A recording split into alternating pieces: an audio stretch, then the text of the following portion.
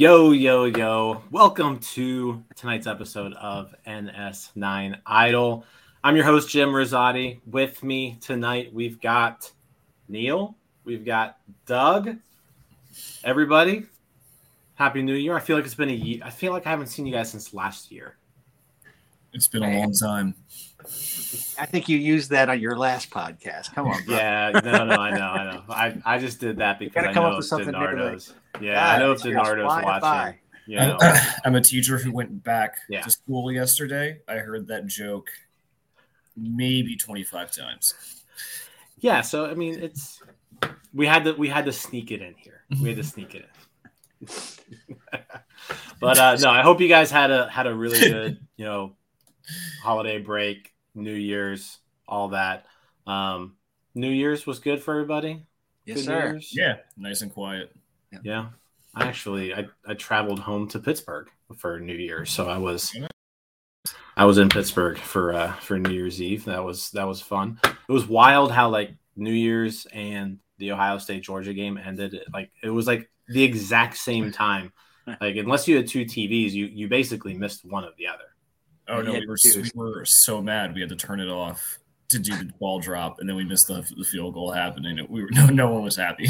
Yeah, no. So if you're an Ohio State fan, like Tyler's been in a bad mood really for like 3 days now. Tough loss. Ohio State lost. His favorite bar just closed. Like his one bar in his one town that he lives in, it's closed. It's say some prayers for Tyler. He's struggling.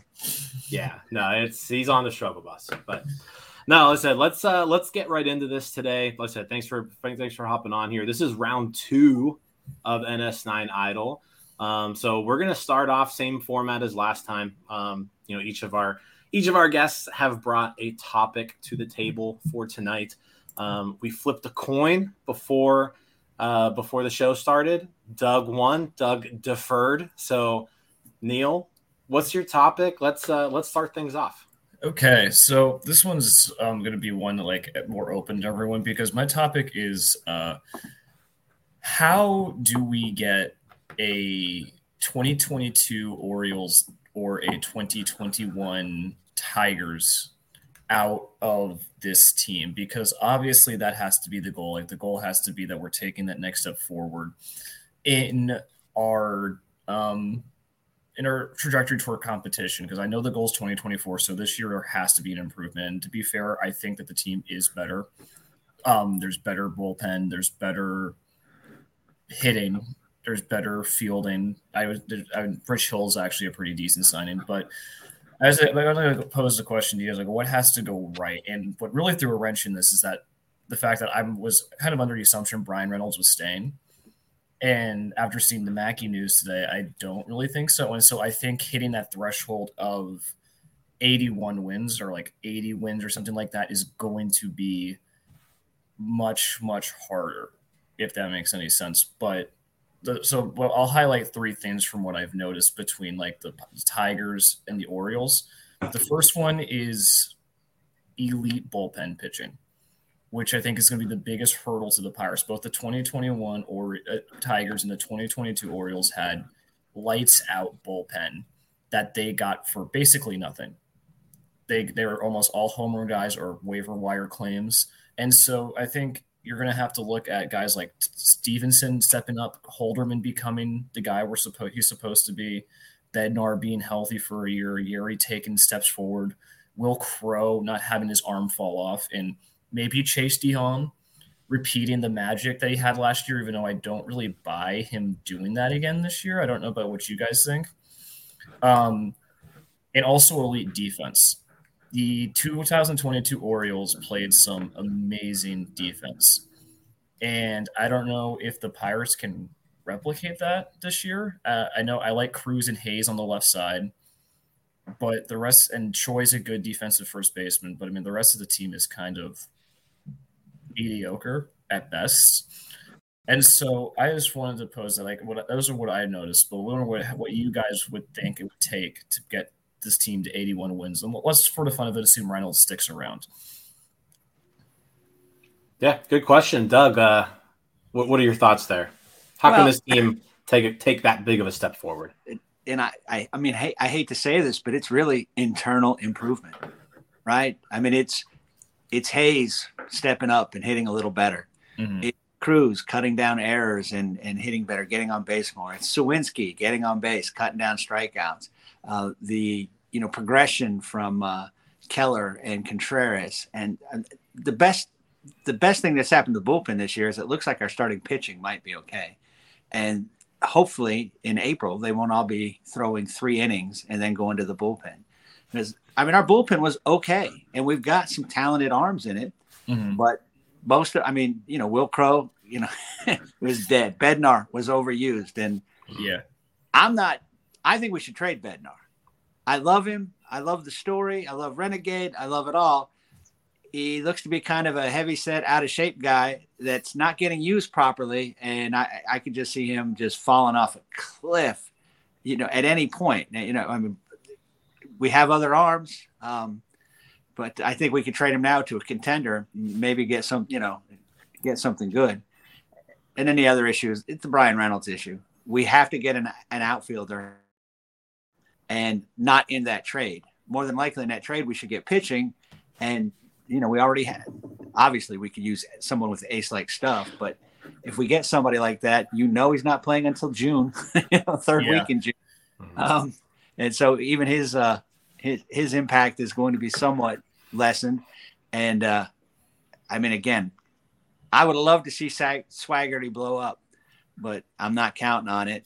Kanan Smith and Jigba, Cal Mitchell. I really think if we trade Reynolds, then in a separate trade, we need to find a 3+ WAR outfielder, somebody. I'm not putting my faith in Andahar, Connor Joe. I mean, they might help, but we need a legitimate player. Yeah. I agree. And I will at least say, the rotation is probably the biggest thing that the team has improved on, because we won't be throwing out Bryce Wilson and Zach Thompson every 5 days. We have the arms where we can actually put 5 decent guys out. And if you need to go to that depth, well, we have Priester, Burrows, and Ortiz that are going to be chilling out in AAA. And not that I wish injury on any of these guys, but it would be kind of nice if one of them just happened to have a small IL stint that forced them to call someone up and put them on the MLB roster. So they stay for good, because that's what happened with Contreras last year. But in terms of the lineup, and I agree, Reynolds, if Reynolds goes, you need a center fielder, because I like Bay. I don't know if he's going to be the complete answer in center. I think he's going to be more of a utility guy that can play center. He can play second base. But I do think that I actually kind of like the Connor Joe signing. I think he pairs really, really well with Jack Sawinski, because Connor Joe mashes left-handed pitching. That's what he's good at. And he can play a decent glove out in right field. And then you've also brought in the Santana and Choi platoon. And so we're not running into this issue last year where we would basically be useless against the left-handed starter. There were certain games we went into where it's a lefty, it's game over. We're starting 6 lefties against some. It was over from the beginning. 6 lefties hitting 200. Right? It was awful. And so it's basic roster construction that we're finally getting to. But I actually do agree, because if Hayes hits at 110 WRC plus this year, he's a 5 to 6 win player. That is a huge jump. Having Cruz for an entire year is huge. And I think it depends on how soon the kids come with us. How soon do we get Endy? Because I am actually convincingly convinced he's going to be a star. Everything about his profile, I just love. So if you can get a lineup with Endy, even if Reynolds goes and you have a hitting Hayes, Endy, and Cruz, those are 3 huge players that we just wouldn't have had last season. Yeah, I mean, you bring up, you brought up the Orioles, last year's Orioles, and I think we can, one major jolt to that team, and it kind of parallels the Pirates going into this year, was they had a stud catcher, right, who came up and just hit the ground running. And I mean, you could argue that Adley was, top 2 or 3 catcher in the American League last year. And so I think that's what you're kind of hoping you get out of Endy Rodriguez, that once he comes up, he kind of hits that ground running and he becomes like a star right away. I think that is a necessity, if you're wanting to kind of take that next step, like you said. I also agree, like Ke'Bryan Hayes is a big key to all of this, because I think, like no matter what, Ke'Bryan Hayes is going to be a solid major leaguer. Yeah. I think he's already proven that, like just with his glove alone, he doesn't have to hit. He's going to be fine. But if he does hit, he's adding a whole lot to his profile that, we saw maybe like in that month or so that he had his rookie season in the short year of 2020. I'm not saying like he has to do that, but if he can show just some sort of life with that bat and become an above average hitter, then yeah, you're looking at a really good baseball player. I don't know if the Pirates can take that step if Brian Reynolds isn't on this team, because internal options just don't exist. They're not like right now. Yeah. Like from an outfield standpoint, the internal options aren't there. It's so bad. So I guess to kind of piggyback on this, like let's assume for now that Brian Reynolds is on the team. You still need some of these outfielders to step up, right? Mm-hmm. So, you got to kind of think, that Suwinski, Connor Joe platoon is maybe one piece of it. But, out of those other outfielders on this team, who are you guys thinking is going to be that guy? Like, who's going to be that guy to take the reins in that other corner outfield spot? So I don't like this guy because I think he should have been cut after what he did to his girlfriend. But it's going to be Ji-Won Bae in my eyes. The guy is super fast. Like he is, to me, is if Travis Swaggerty was good. He's lightning fast. He has a plus glove in both the outfield. He can man center if he needs to, but he can also fill in at second base with Castro. He has really good bat the ball skills. His bat speed is great. He doesn't hit for the power you might like to see, but I would say it's either Bay or Smith Cannon, because I mean, unless you think Jared Jones is the guy, is that his name? Well, as far as other outfielders, Jared Triolo. Yeah, well, Triolo's like isn't he like a utility guy? Yeah, but he kind of plays all over. But like as far as the other guys you've got, Cal Mitchell, right? Nope. Andujar, Swaggerty, Kanan Smith, and Jigba. I don't want Andujar on the opening day roster, so I think he's a lost cause. I guess. And then there's Marcano and Valade. Those are the other outfielders. Yeah, Valade. And then Gorski. Yeah, probably the best thing that happens for the Pirates is that what Gorski did last year was for real, and it started translating at the upper levels really fast. And I would love for that to happen. It just, for me, it screams that he's a 24-year-old playing against a bunch of teenagers. We saw it the year before with another Matt Frazier, right? Yeah, he blew it up. It was almost, exact timing, he was at low A for this long. Double A, and and then preaching halt this year. So, and it doesn't mean he won't bounce back. Who knows what? But right, it's hard to we're the Pirates. We can't count on. Can't count on good things. Our front office counts on them. Well, we don't get the Cardinals' devil magic of like Brendan Donovan coming up out of nowhere and being a 4-WAR player. Like, it just never happens. Yeah, no, it's disgusting with it. I don't care who they bring up. I don't care. They take a and they put him in as a closer, and he's fantastic. And the next year he's a starter, and he's fantastic. And we can't ever get a pitcher to have 2 good years in a row. I will say this: like the starting rotation is going to at least be like very serviceable, right? And so again, you look at those guys, and you're saying, okay, who out of these people needs to really step up? And I think the obvious choices are Keller and Contreras. Like those two just need to kind of take like the next step in order to this rotation be actually good. But yeah, like the days are over where, hopefully over where Dwayne Underwood Jr. is starting a game, as a opener. Hopefully those days are over. I hope he's out of the bullpen entirely. He's so bad. Nice guy. So bad. But no, I agree. Like the rotation, I genuinely believe, while healthy, is like middle of the road in the league. And I think you brought up a good point that's saying just even having like a serviceable rotation is going to save the bullpen arms. I can, like he said, poor Will Crow was dying out there. His arm was shredded cheese. I mean, hopefully Bednar isn't pitching 50, 60 pitches to close out a game against the Dodgers. Yeah. Like, we actually have like actual options in there. And so I guess when I look at this team at the moment, maybe I'm pessimistic, but I see 70, 71 wins at a max, especially if Reynolds isn't there. But I guess I can convince myself in a universe where the prospects come up, they start performing, and like you go on that run after the All-Star break that you kind of saw the Orioles were doing when they had Gunnar and Henderson come up. Now, I will and they were doing American League East. Yeah, I will and going for us, if they're in the American League East, we're in the NL Central. The Cubs don't terrify me. The Cubs are kind of mediocre. The Reds are going to be worse than us. The Brewers, I think, are the best team in the division. The Cardinals' pitching staff is kind of a mess. Like, there is something for the taking here. I'm not saying it's going to be immediately to wild card. I don't think that's going to happen at all. But I do think we can take advantage of a weaker NL Central like the Tigers did, where they just had a serviceable pitching staff and an elite bullpen with a terrible offense. Like, they were like second to last in the league in offense and still won 77 games. And before the collapse last year, we're like the team on the up and up. Yeah, the schedule's a little different.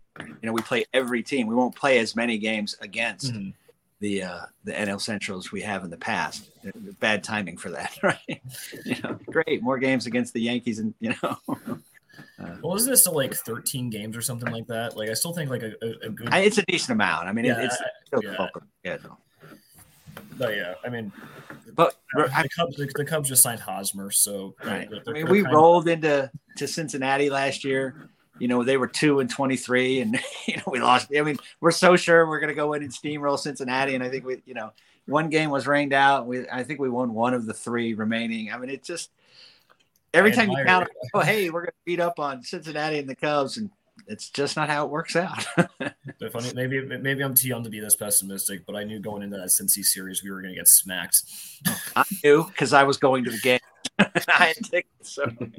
Although I did see Yoshi and Diego Castillo and Brian Reynolds all hit a home run, and I was like, wait, Yoshi, and finally, Cole Tucker had 2 hits, so maybe his last 2 hits is a Pirate.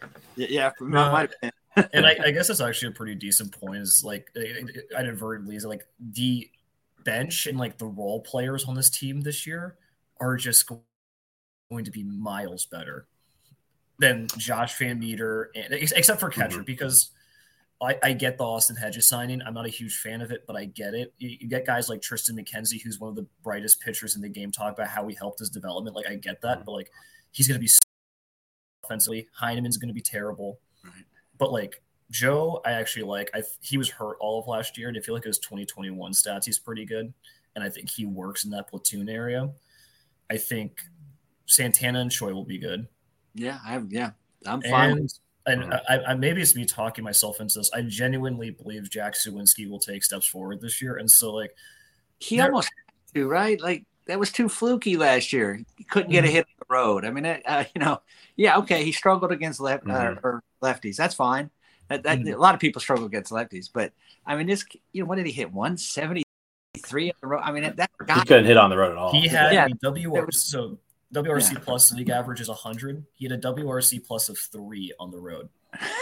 That doesn't seem possible. I did that, right? All I'd have to do is lean into one. I pitched a couple times and you got it on the 3 way to run square plus. Yeah. And I would say that if post call up Castro was real and we have Bay, those are way better bench options than Diego Castillo and Cal Mitchell ever could be. Yeah. So I do think there's like a sizable improvement to this team, but that's kind of like clearing a bar that is stuck on the ground. Right.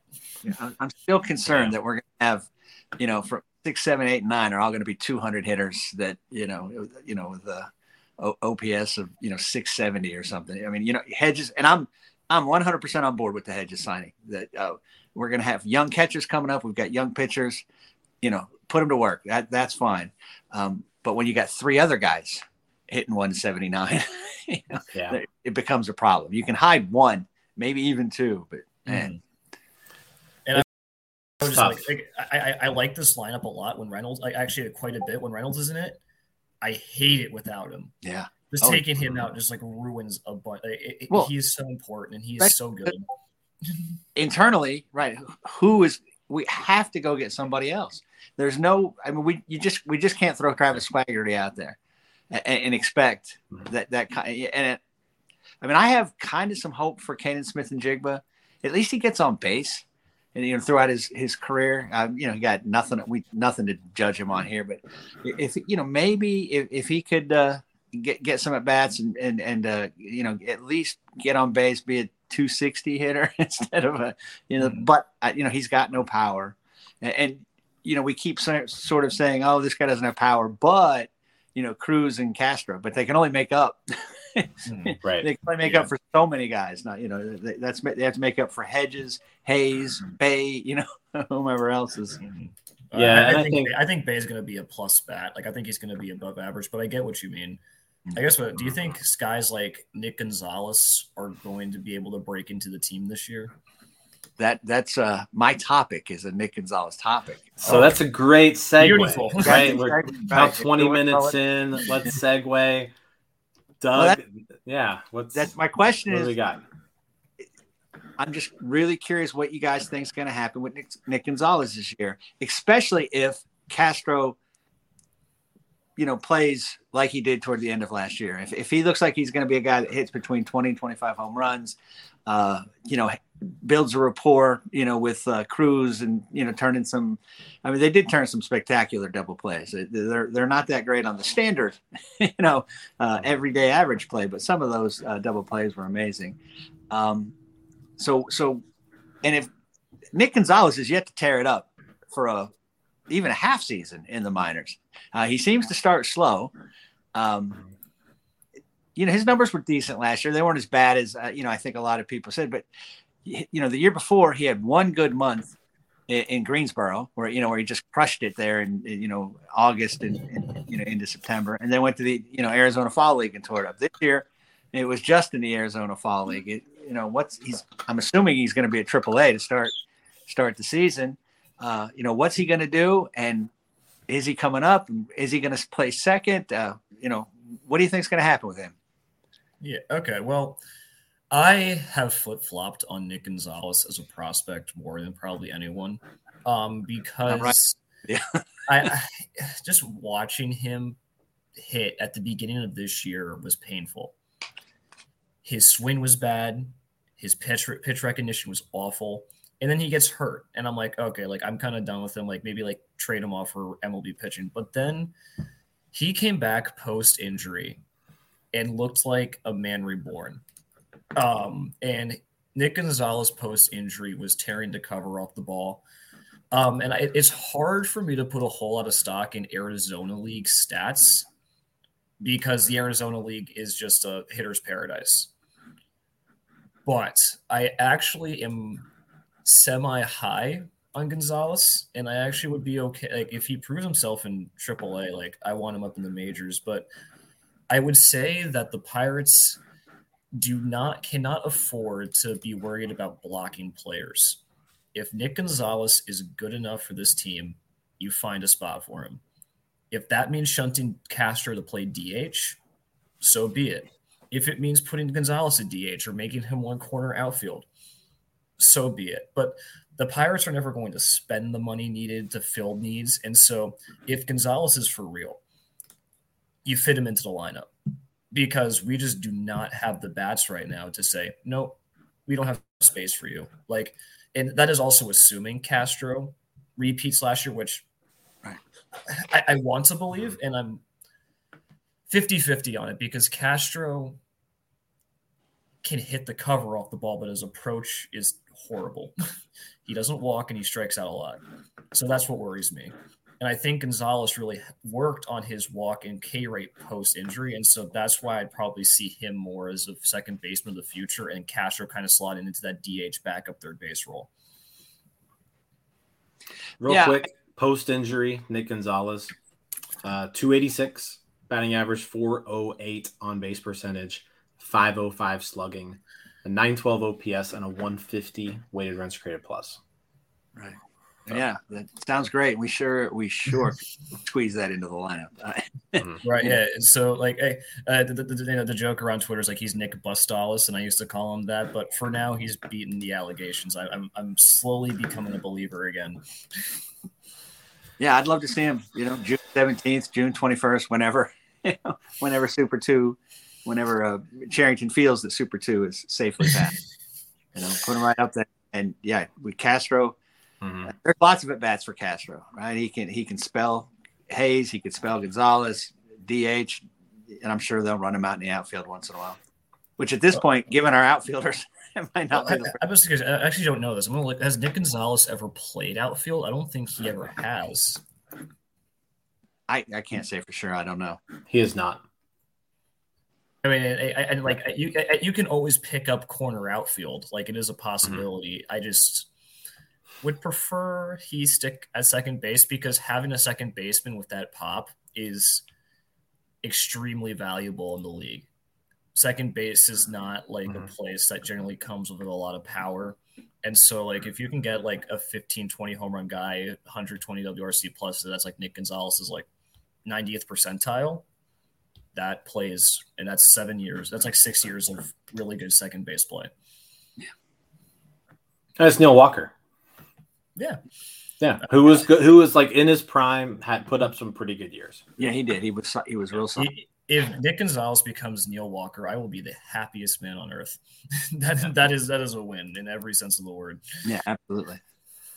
My 2 cents on Gonzalez, just chiming in here real quick. I still like don't have a feel for him because he's like Jekyll and Hyde. He's every single year so far that he's and he got the shaft with 2020, like we didn't get to see him at all, and then also we didn't get to see him really in college. His whole college junior year was canceled, and then he didn't have a minor league season. So like we saw him debut in high A. It didn't start off well. He got hurt. He came back and he started raking, and then like it was like the same exact story again in 2022. I think the one big concern I have with Gonzalez is just when he was drafted, the hit tool was what was being, sold to us as being off the charts. Competing for batting titles was the that's what the scouts said, right? Competing for batting titles, and it's like we have seen absolutely nothing that has shown us that that's who Nick Gonzalez is. The strikeout rates are exorbitantly high and nowhere near where you would expect them to be for somebody with a 70 hit tool, right? Yeah.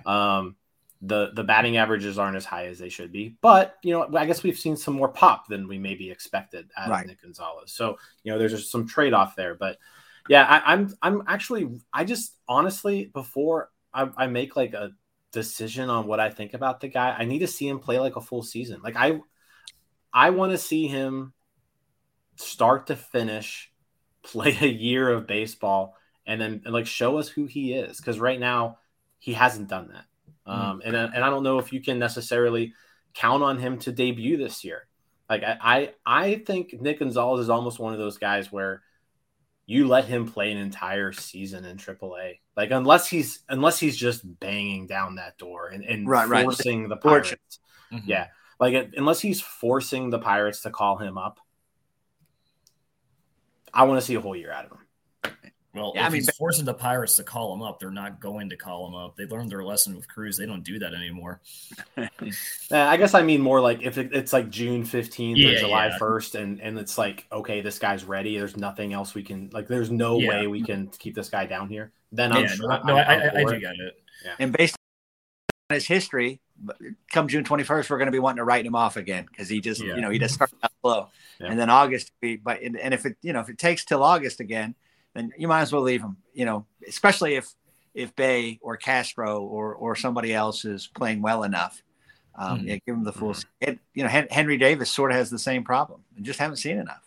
Yeah, well, I agree. I agree with Davis. I'm really low on Henry Davis, and I never thought I would say this a year ago, but I think Nick Gonzalez is a better prospect right now than Henry Davis. I know we're not doing hot takes, but yeah, I like. Yeah. But like, I was gonna say it's your hot take right there. Nick Gonzalez has shown more in the minor leagues than Henry Davis has to me. No, sorry, you had a stats post injury. What was Nick Gonzalez's strikeout rate post injury? Do you have that? It was about 22%. No, that's an improvement. It was an improvement. Yeah, it was an improvement. Yeah, it's not like exactly what you want to see, but I feel like he's going to be a guy that when he comes up, he's going to strike out 25% of the time, and you're going to have to live with that as long as it hits. He's going to have to hit for power. Yeah. Like if he's striking out 25% of the time, he's going to have to give you that 15 to 20 home runs. I agree. Closer to because he's not going to compete for batting titles with that K rate. No. Oh, he's not. No. Yeah, no, I mean, Gonzalez has been an interesting prospect this whole time. I think he was the right guy to pick at the time. You could, I don't know. I was kind of on the fence, like between him, Detmers, the high school bats, Hassel, Veen. Like right now, looking back, all three of those guys I just mentioned would probably be better picks, but that's hindsight. Right. I was not big into the high school prospect game back then. Like I didn't really know what that looked like, but looking back and seeing Zach Veen was available hurts my soul. Zach Veen. I was glad. I liked that draft. It was only 6 or 7 rounds or whatever it was. Yeah, maybe. 5 rounds. Yeah. But he took. He took all. I think Jared Jones was the only high school player. Everybody else was a college player. Yep. And I like that. I was like, all right, let's get some guys that we have a little more information on, and not just some kid that crushed it in Toledo, Ohio high school. Right? Yeah. That was an interesting, because like I said, that was the COVID draft, so right. you had no high school senior baseball season, so you really had like nothing to go by. Yeah, that was a year where a lot of high school guys went to college, which is why this year's draft, all those high school kids who didn't get picked in that 2020 draft are now draft eligible this year. So it's going to make for an interesting college class, this coming draft, I think. And hopefully we promptly ignore because we draft Dylan Cruz #1 overall. Oh, wait, he's college. What am I saying? I don't know why. He's college. Yeah. Dylan Cruz is awesome. I hope we got him. So no, good topic there. Anybody have anything else to add? Nick Gonzalez. Fingers crossed. That's. All I'll say is that I am way more high on him than I was 6 months ago, and I think that's a good sign. Yeah, I would say so. All right, so let's move to the shared topic. Right, we're actually going to pause on Pirates talk for a second, and we're going to talk more Major League Baseball and kind of what's going on right now. Currently, the 2023 Baseball Hall of Fame is being voted on. We've seen a lot of ballots get rolled in.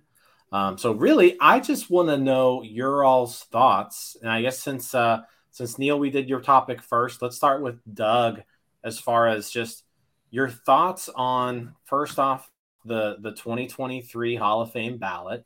There's a lot of controversy here as far as, do the people who, tested positive for steroids, are they automatically disqualified? There's some other people from, the same era where, you could make a case. I think, Scott Rowland, Andrew Jones, Billy Wagner, people like that, you could really make strong cases for. Todd Helton. There's some good ball players on this list. So I guess I'm curious here, Doug, if you had a Hall of Fame vote, how would you fill out this ballot? I'm over I don't care about the PED stuff anymore. I just put it, make it a special wing. I don't care. We don't know everybody who did. We know some people who tested positive, but lots of guys who didn't test positive, just as likely. I mean, a lot of people were using back then. So I'm over it. I don't care. So I would put it, I'd have no problem. I'd vote Carlos Beltran in.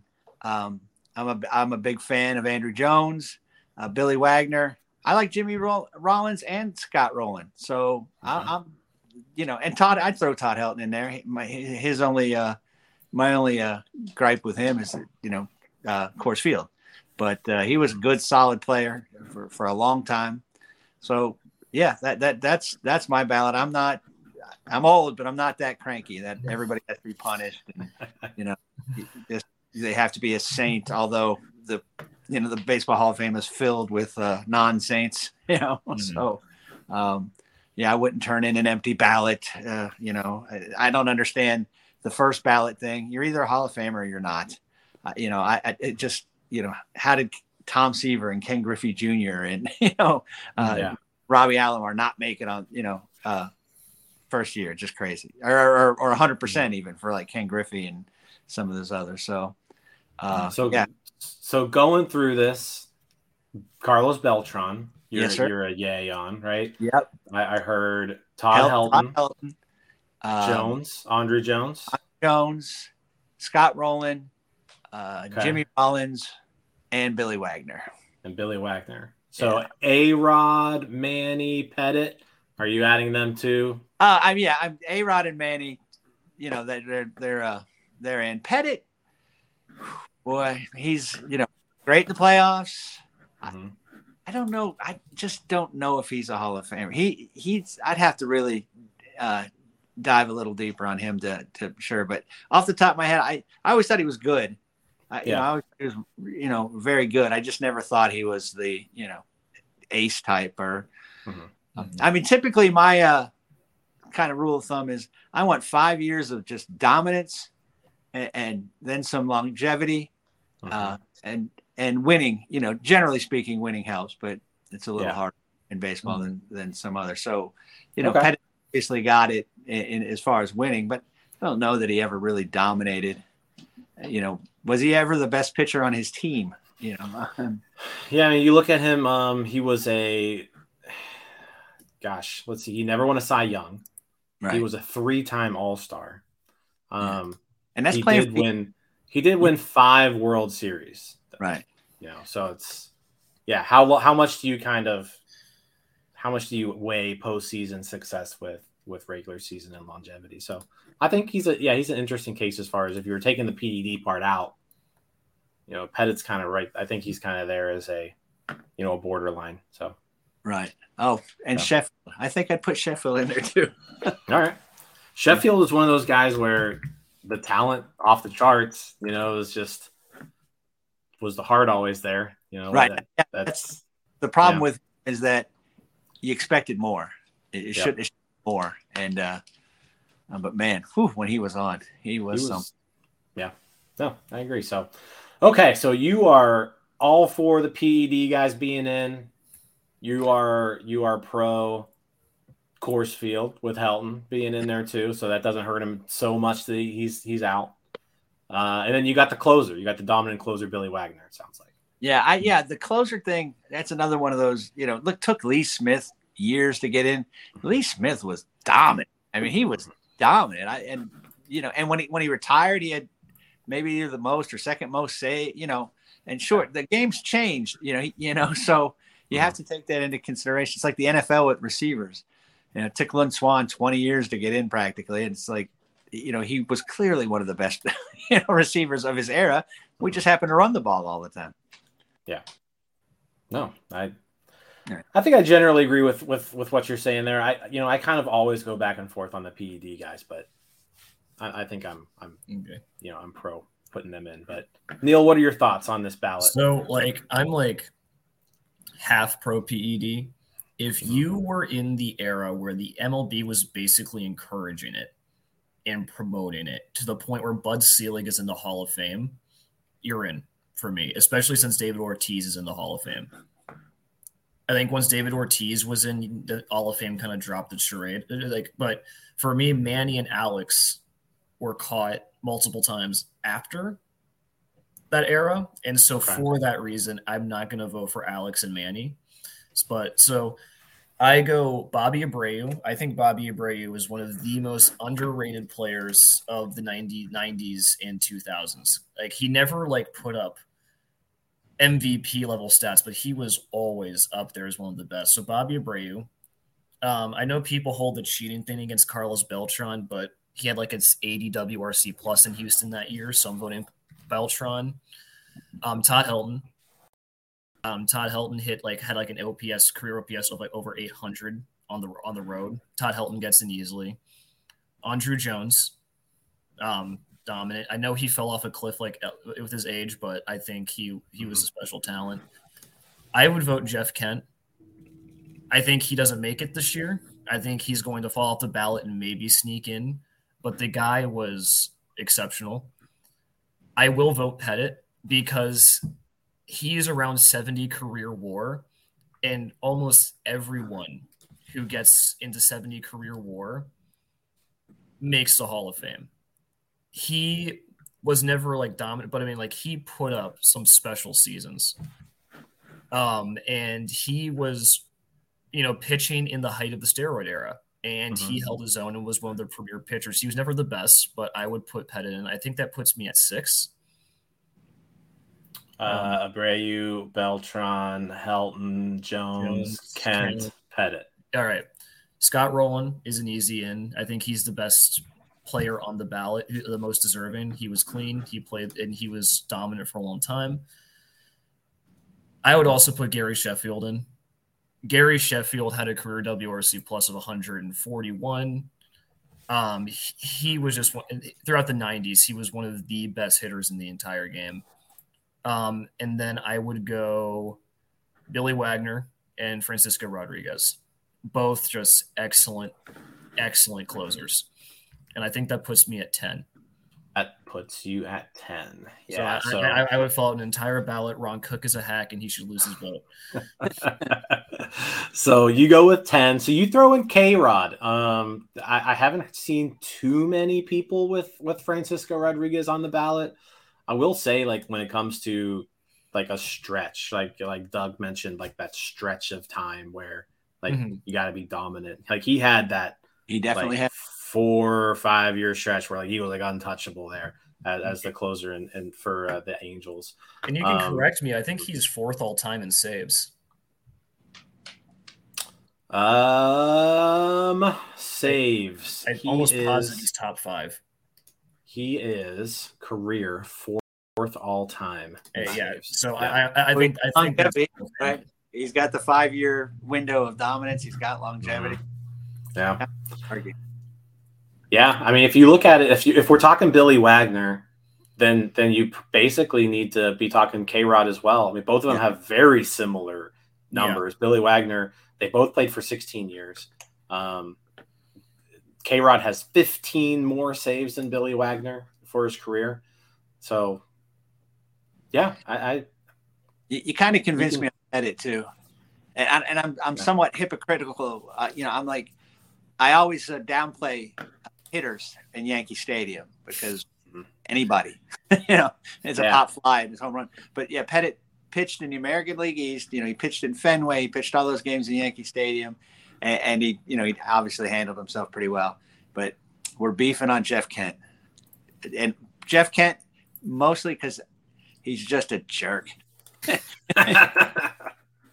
I get that. I'm not saying he's like a good guy, but the guy who like segregated baseball is going to be in the Hall of Fame. It really struggles for me to really invoke the character clause, if that makes any sense. Like if Cap Anson's in the Hall, the character clause is kind of null and void to me. Oh, I agree. It's pure hypocrisy on my part. He used to complain all the time about what a bad teammate Barry Bonds was. Right? Okay, first of all, being a good teammate, you don't go to the media and say another teammate's a bad teammate. Secondly, for all Barry Bonds' flaws, he showed up every day. You're out popping wheelies on your motorcycle and breaking your hand and missing 2 months. You know what I'm saying? You don't have the right to talk about somebody else. You were not a great teammate. So that's and Barry Bonds. Barry Bonds lost all leverage when after the 1992 NLC loss. He went to the media and says, "If the Pirates offer me 5 years, $25 million, I'll sign right on the spot." He gave up all leverage, and we still didn't give him an offer. So Barry's cool by me. Yeah, I think I'm on. And I'm not even saying really more the character clause. I think I'm off on Jeff Kent in the Hall of Fame. I just don't think he was good enough long enough. Like Jeff Kent's 20s, he was just a very mediocre baseball player. He really didn't get good like until he went to San Francisco in his 30s. You know, Yeah. then he put together a really strong decade of baseball, but like he put together a pretty just okay decade for like his first 8 years in the league or so. So I think that's kind of where like he's a late bloomer. And I think I don't have anything against the late bloomers, because I think, if we're talking late bloomers who are going to be in the Hall of Fame, like Jacob deGrom is a Hall of Famer, right? Mm-hmm. Even though he's only going to be a dominant pitcher for 10 years max, right? He was so dominant in that time that it doesn't even matter what he did before, right?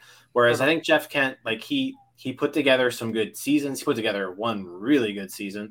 But I don't know if it was enough to like make up for his mediocrity throughout the rest of his career, I guess. Yeah. Well, if it makes you feel any better, if you asked me to choose one guy to knock off that list, it would be Jeff Kent. So, and Andrew Jones he kind of reminds me of Fred McGriff.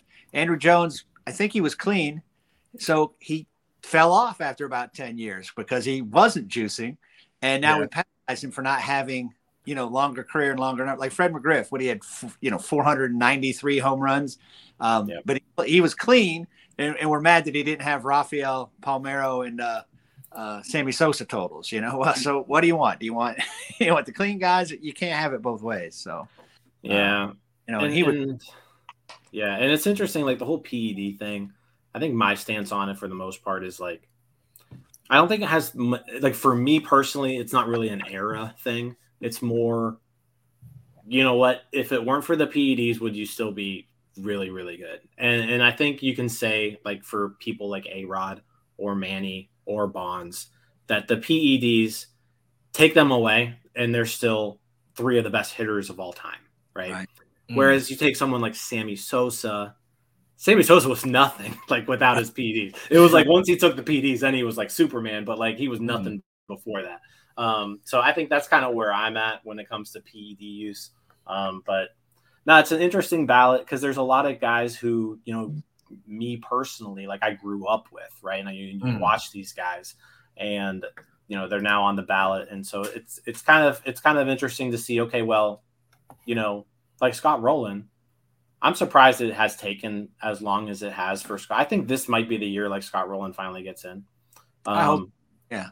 But like just excellent defender, always a really good hitter. Did it for a really long time. And it's like, I don't know why he's not in. There's a few other ones like Andre Jones, same thing. Like the glove, like, the bat was good, but the glove was like best center fielder maybe of our lives. At least like post millennium. Right.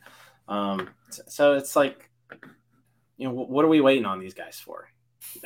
Yeah. It seems odd that, with all the information we have, and again, these guys, we're not talking about someone from 1923. It's like we saw these play, man. You were scared the time Andrew Jones came up. You were sure he was going to catch everything hit out into the outfield. And same thing, Scott Rowland, he never made an error. Just a phenomenal, dominant defensive player, solid hitter. And again, it seems like Scott Rowland's another one. Hey, he didn't use PEDs, so his numbers aren't as good. You're comparing his numbers to those guys, but you're keeping those guys out and also keeping him out. So I just don't understand the prism from what you're looking at this. And I don't really get like the obsession of like first ballot, like punishing guys by not voting them. Like if you think he's a Hall of Famer in year 5, he's a Hall of Famer. Right. Why are we like playing this charade where like they have to wait their turn? Right. Yeah. It makes absolutely no sense to me. And then like, I don't even know why, but this one writer this year voted for 3 players. It was Roland. I think it was Billy Wagner and someone else, and he dropped all 3 this year and submitted an empty ballot. I saw that. Yeah. And I'm just like, so what did he do? Happened in the past calendar year. Did he have some strikeouts this year that we didn't know about? Right. No, I heard a writer, and this was way back when, but he said that he puts nobody in the first year because the first ballot, the first year of the Hall of Fame is Babe Ruth and Ty Cobb and Christy Matheson and Honus Wagner and those guys, and none of those guys. Well, so you mean to tell me that Willie Mays, didn't make it, wasn't good enough for you? That Mickey Mantle, some of these guys. I mean, it's just you're a Hall of Famer, or you're not. There should be just one chance at it. You know what I'm saying? So we can stop with this nonsense. You either vote him in or he's off the ballot the next year. But I mean, I don't know who some of these guys are or what they're thinking. That Jim Rice was punished for years because he wasn't media friendly. Dude was an awesome baseball player. And that's really where, like, even though, like, I could understand an argument where Bonds doesn't deserve to be in the Hall, it really felt like it was like a media, like the media just didn't like him. Right. And so which is why Ortiz isn't, because Ortiz is a media darling. So suddenly PEDs don't matter. Yeah. He's lovable copy. And Bonds and Clemens are jerks. So. Yeah. I mean, I think Clemens is a jerk. I mean, throwing the bat at a guy like Mike Piazza, that's just not cool. Yeah, I lived in Boston for 9 years. I was there for his last 4 or 5, and he was 41-40, I think, his last 5 years in Boston. Then he went to Toronto, and I think he found some herbal remedies that helped him, and he dominated again. Mm-hmm. But I mean, he was still. I think from just what he did in Boston, he was. Oh my God, he's a jerk. He was terrible to the media, but I don't care. Like I don't even care if that guy's like Bonds. He was a terrible teammate, I'm sure, in a lot of ways, but I don't like everybody I work with. I mean, but they're produced. I mean, that's the biggest thing I want from my team. And he worked his ass off. He didn't just take the magic pill. He was a hard worker. He showed up. He played 162 games. No load management. I mean, and batting fourth in that lineup, third, wherever they had him. That's a good teammate, as far as I'm concerned. Now, it might be a fun question. Might be a little controversial. Cole Tucker's a great guy. Would you put Curt Schilling in the Hall of Fame? Would you put Curt Schilling in big moments? But he's another one. I don't think his career was that good. I mean, the World Series with Arizona, the ones with Boston. I mean, he had great moments in that, but he was a late bloomer. I'm just not sure that his career numbers are good enough. He's close, Hall of Very good, but I mean, he put up 80 WAR in his career. There are not a lot of guys who get to 80 career WAR and have multiple. He had almost 4 separate. He had like 4 or 5 separate 7.5 WAR seasons and above. Like I understand why he's not in. I think from a pure stat standpoint, he belongs in the Hall, but he also kind of set his own campaign on fire and burned it intentionally. So you lie in the bed you sleep with, I guess. Yeah. And I mean, he's a nut, but they called him Red Light Kurt in Boston because he couldn't wait to be interviewed. Like he was always looking to get in front of the camera and talk. I mean, he was definitely a different kind of dude. But yeah, I mean, he won 3 World Series and he was a significant contributor. But I think he never won a Cy Young. I think he may have finished second once or twice. Yeah. He probably has like the most famous moment in like championship series history. The ketchup in the sock. Yeah. That was I mean, it's stuff like that. Just again, I don't think helped his case, right? Yeah. But like I said, politics are wacky. It's one of the first things I ever remember because my dad's a Red Sox fan, and when I was 4, I remember being sick and staying up watching that ALCS with my dad. And now I just look back thinking I could have been a Red Sox fan. Yeah. My son was born in Boston, and I think he's about 8 years old. He comes to me and he says, "Dad," he says, "I know this is going to make you mad, but I want to be a Red Sox fan." And he says, I love the Pirates. I love Jason Bay. He says, but I never even had a winning record in my lifetime. He's 8, But I said, I can't argue. You're born in, just a little north of Boston, and they're good. And not so much on our end. So. Yeah. Well, that was good. So we got through our 3 topics there. No, appreciate you guys coming on here. Real quick before we wrap things up, New Year's resolutions. What are our New Year's resolutions? Did we make any? I did. Yeah. All right. A1C's got to come down. Okay. All right. My A1C is higher than Sawinski's batting average on the road. So, and it's the same ones every year. Get the blood sugar line and save a little money. There you go. Okay. Well, I guess anything. I need to get back into shape. And I'm just gonna be aiming for a half marathon race and actually try to compete in a half marathon race in November. So that's gonna be good. That's gonna be the goal this year. There you go. Mine's health related too. I've just ever since COVID happened, I was just like, no one cares what you look like because you just sit inside all day. But yeah, I need to get back in shape for true as well. But COVID just ruined my respiratory system, and so trying to get back into running has been horrible. Yeah, so not fun. But no, that's all I said. First podcast of the year. So I said thanks for coming on, you guys. This was round 2. Yeah, round 2 of NS9IDOL was a lot of fun. It's always fun to talk about baseball. We can talk about baseball forever. So good stuff there. But no, I appreciate you guys hopping on again. I think we're gonna have another episode tomorrow with 2 other contestants. I don't know who those 2 are, but we'll have a different host, 2 different contestants. So come back tomorrow, same time, 9-ish, right? We did start on time today, so that was a big positive. But yeah, other than that, any closing words, you guys? Everybody have a great 23, especially the Pirates. Fire Ben Sherrington and force Nutting to sell. Oh, there we go. I like both of those. Both of those are. I'm on. Yeah. All right, everybody. Have a good one. We'll see you tomorrow. All right, guys. Thanks.